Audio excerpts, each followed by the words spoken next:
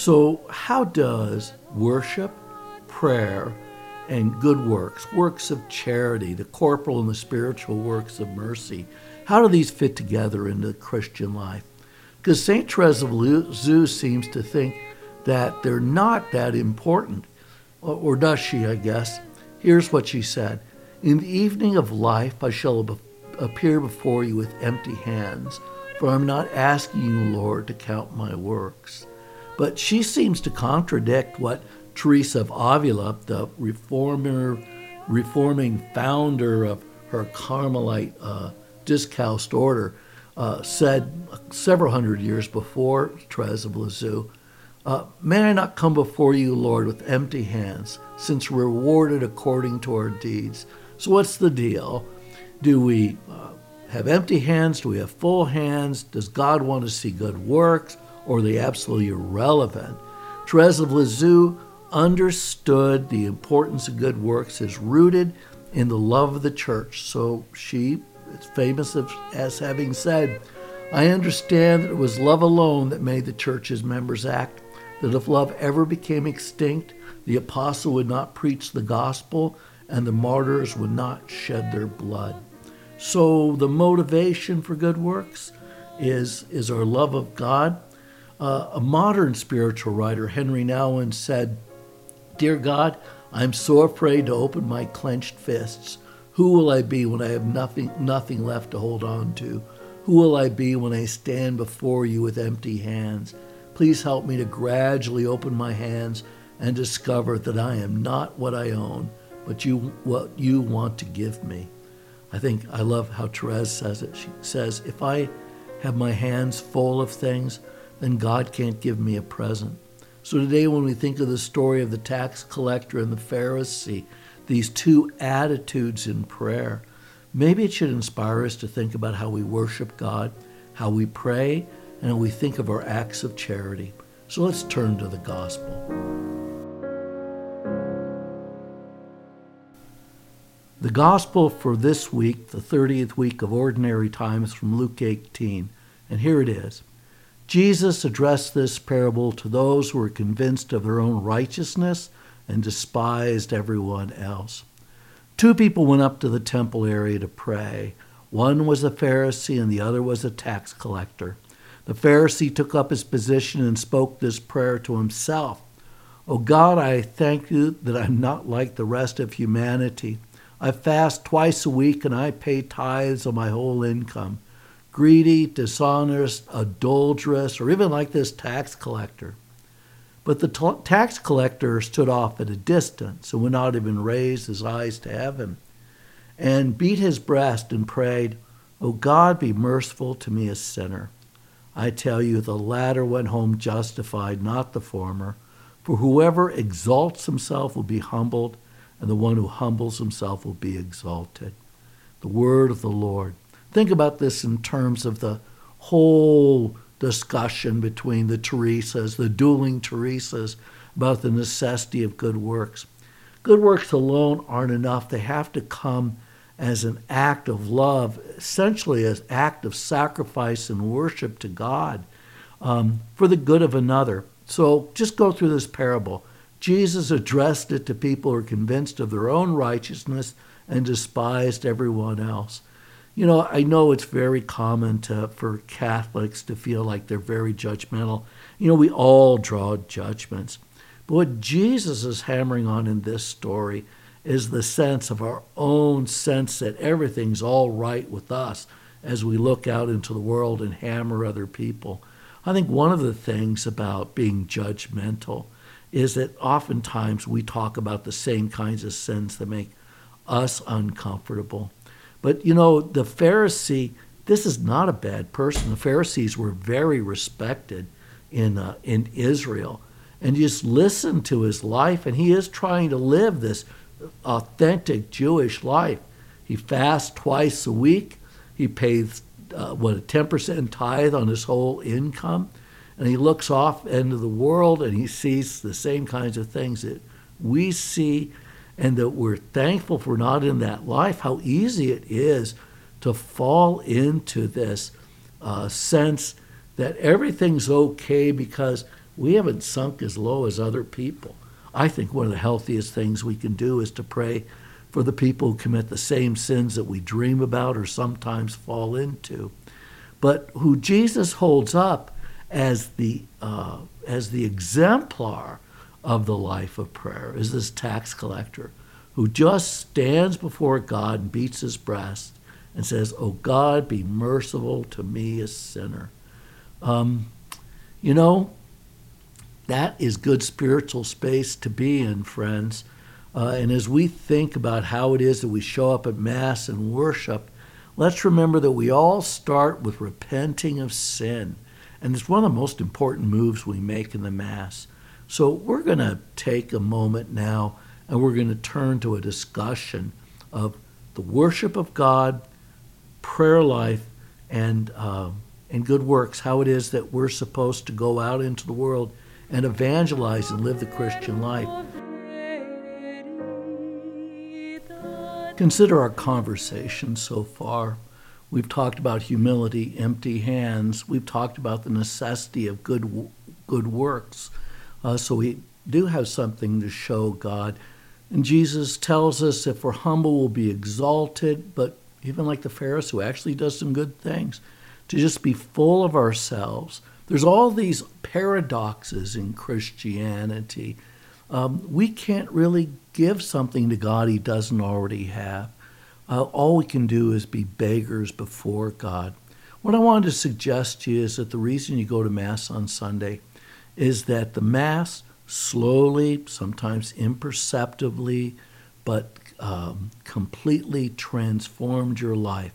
Because in the Mass, you begin with humility. You ask forgiveness for your sins. You're going to remember the story of who we are because you listen to the scriptures and the priest's homily. You're going to do what Jesus asked you to do. You're going to support the church and you're going to support the poor. When you give something in the various collections, the first and the second collection.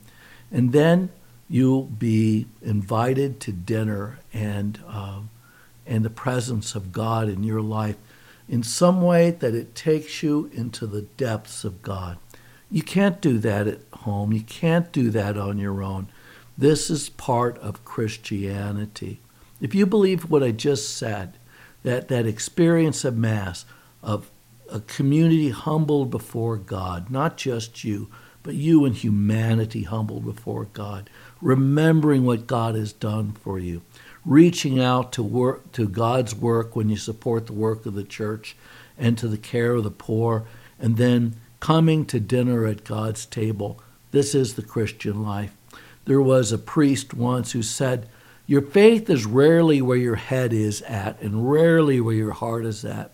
Your faith is where your ass is." And what he means is you do what you believe. And if what you believe is that you're following Christ and you're part of the church, the ecclesia, the gathering of God's people, then you're at Mass on Sunday. I know, and you have heard also, I have God in my heart, I pray, I do all of these things. Boy, it sounds suspiciously like the Pharisee, right? Talking about all the things that you do that put you into God's presence. But when you come to Mass, it's not something you're doing. God is doing for you. And that's why in the church we talk about active participation at Mass, because it's not fundamentally your action. To be actively participating is someone else's action. It's God's action. You probably remember John Lennon, the Beatle. He said that he gave up going to church after the priest threw him out for laughing. And then he just went to church in the temple of his own head. And if you listen to John Lennon's music, you understand that's exactly the trajectory his life took. And, he was a very talented guy. But so was the Pharisee. It's not our goodness that makes us attractive to God. God created all things. God wants to fill us with himself. And if we're already full of ourselves, we really can't accept what God wants to give.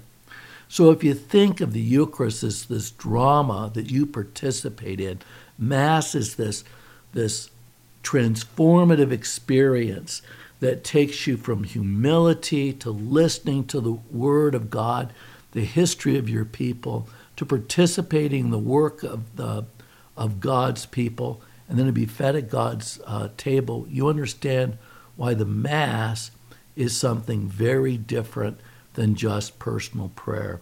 You know, in the Middle Ages, they really did have this strong faith in the presence of God, relics, sacred images that were windows in the divine. But above all, the Eucharist, Eucharistic adoration comes to us out of the Middle Ages and around the time of St. Thomas Aquinas. And the hymns that we sing, O Salutaris, Tantum Ergo, Pange Lingua, Adoro Te Devote, these are all Eucharistic hymns that Thomas Aquinas wrote to help attract us to the Eucharist, because the Eucharist is this gift that God gives us, that he reaches down to us through his grace that we respond to. You know, in the Middle Ages, that's where they first came up with monstrances, the ostensorium, the large liturgical vessel that we still use to display the Eucharist at Eucharistic adoration. But there were other things they did in the Middle Ages to draw people to the adoration of the Eucharist. That's where the bells come in to ring at the time of the consecration, so that if you were drifting, they would alert you that transubstantiation was happening. There was, in some places, where they put a black cloth down behind the host as it was being held up by the priest to further put an emphasis on this host, which in these big medieval churches may not have been so easy to see without that aid. In fact, Timothy Radcliffe, in his very good book, Why We Go to Church, told one story about the Middle Ages where one very devoted man paid to have installed these little wooden angels that would descend from the rafters at the moment of the transubstantiation, the moment of the offering of the bread and wine that becomes the body and blood of Christ, so that you understood that heaven had just come upon you. So all of it, however, really is rooted in what Jesus said. Do you remember he said why we should go to Mass, why we should celebrate the Eucharist? He said it was because we were to do that in memory of him. You know, the word history is never used in the Bible, but the word Zehor is used 169 times in the Old Testament and more times in the New Testament. Zehor means remember. And so the people would remember Moses. The people would remember David. We remember our Lord and his mother. We remember the Christian saints because they're not in competition with each other. This is all the presence of God in our life. So with those reflections, just think a little bit about the story of the Pharisee and the tax collector. First, a little bit of geography. They're in the temple. The temple was a place where sacrifice happened so that people could be reconciled to God. You could offer individual sacrifices, but above all, the priest, the high priest, would offer a sacrifice for all the sins of the people. It was also a place where you could go and pray. Foreigners could go and pray in the court of the Gentiles.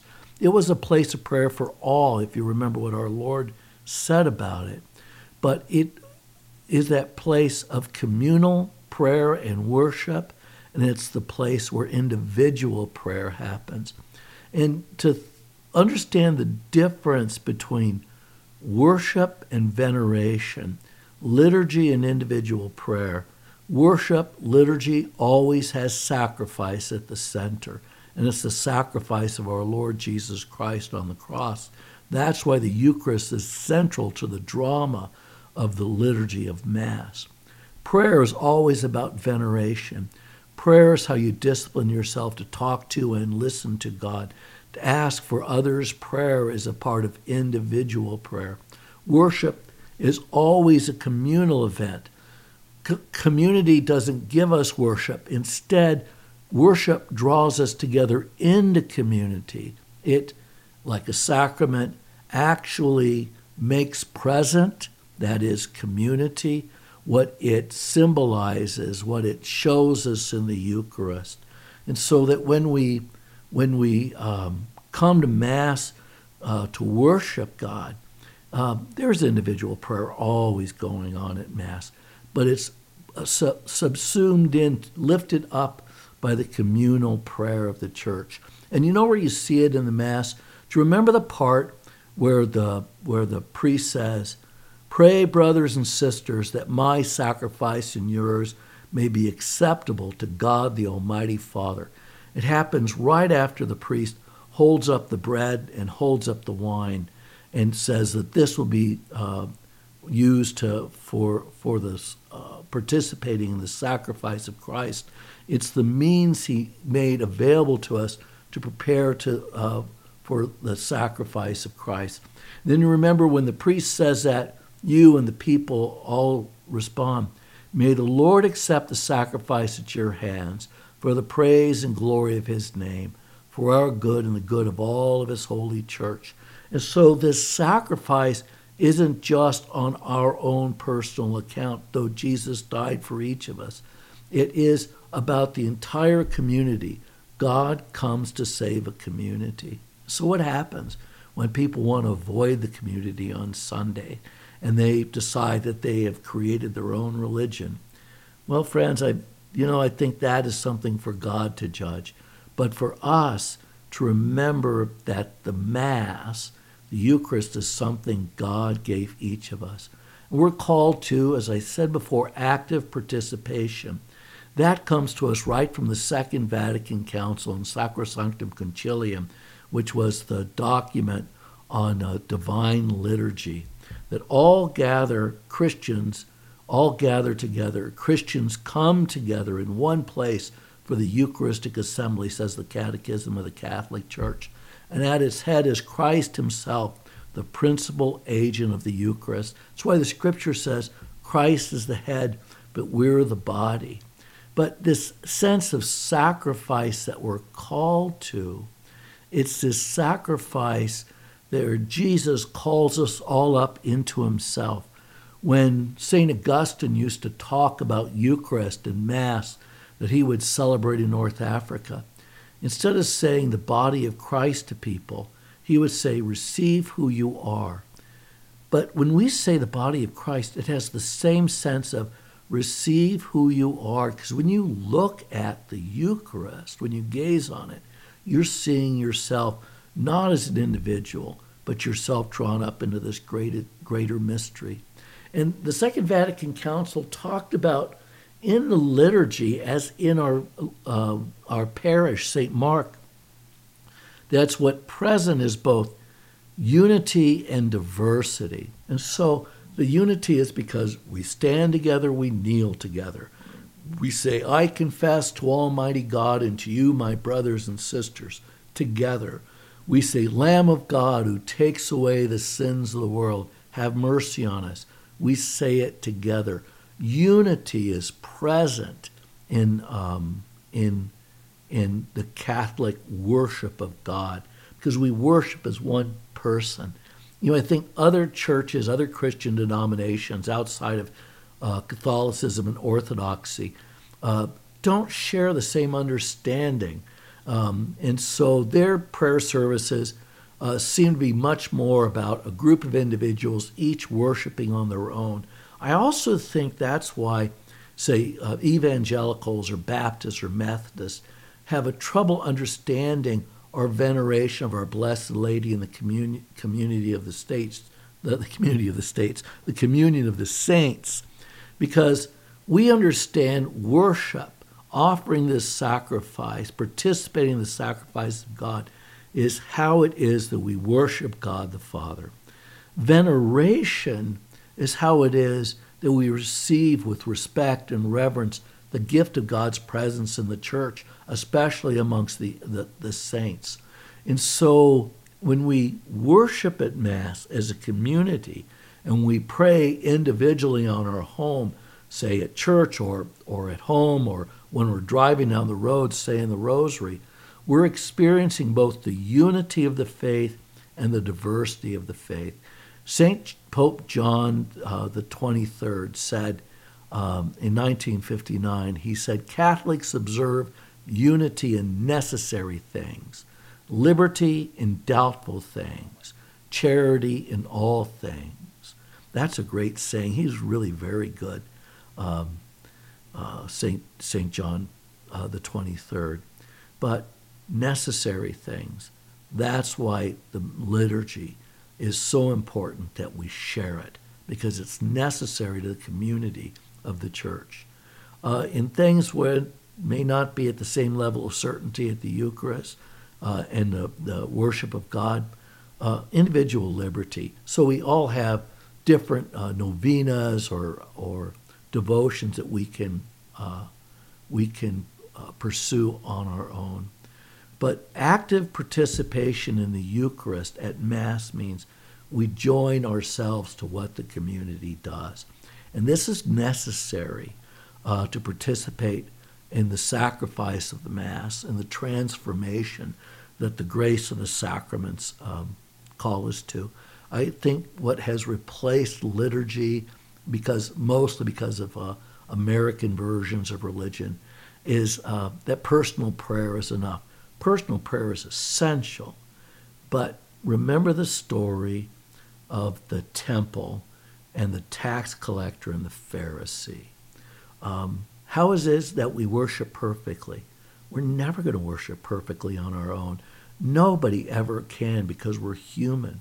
When we gather as the body of Christ and worship corporatively, that is, as a corpus, a body, it's Christ that lifts up our individual efforts into perfect worship before God.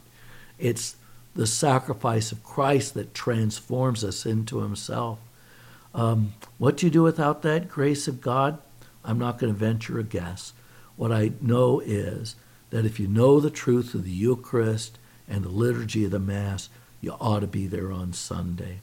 You know, personal prayer is not in competition with the liturgy. Venerating the saints is not in competition with the worship of God. But it is something about what heaven is, where we are free to just admire the beauty of everyone and everything God has created.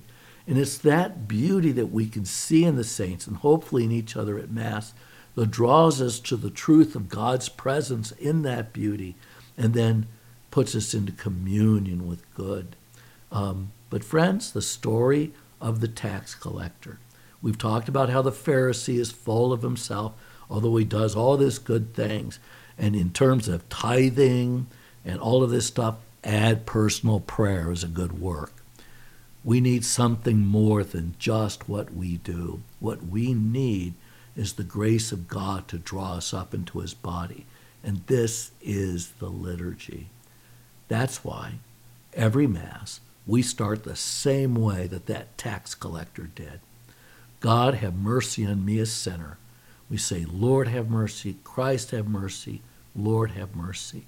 Or we say the Confiteor, I confess to Almighty God and to you, my brothers and sisters, that I have greatly sinned. You know, when we start there and we understand this is who we are, and we acknowledge it with everybody else there, we are joined together in a common understanding of who we are before God. So what are empty hands?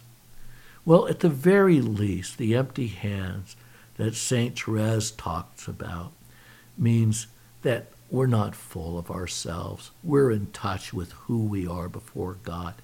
And St. Teresa of Avila is not going to argue with St. Therese of Lisieux about that. I think that when I put up that little fight between St. Therese of Lisieux and St. Teresa of Avila, what you're seeing is the dialogue of saints, the conversation between prayerful saints that occurs over 100 years. Can you imagine that when you come to Mass and you sit and you remember the stories from the five books of the Torah, you listen to the prophets, you listen to the preaching of St. Paul or the four evangelists, that you're being filled with the beauty of the Christian faith, yes, your mind's hopping all around. Maybe the kids are misbehaving. Maybe you're worried about somebody you love so much that is suffering. It's just like everybody else that's there with Christ. Through the Mass, we are made present as his disciples. So, empty hands. We empty our hands so we can fill a gift. Have our hands filled with God's gifts. And if you think that Mass starts with us confessing our sins, and then as we come through the story of the Scriptures and we offer what little we have for the work of God, and then we listen to the priest and the consecration and the Eucharistic prayer, that we come up to communion with empty hands. What happens if you come up with your hands full of nonsense? You're just not prepared to receive what God has to give. For all of us who struggle, and I sometimes lose my concentration saying Mass, so I'm as guilty as any of you, is we remember how inadequate we are. So why do we go to Mass? Because we recognize we can't do this on our own. We recognize that we need to have ourselves filled with God. So hope to see you at Mass this weekend. God bless you. And keep safe. Say your prayers. Until next week, this is Father John Arnold.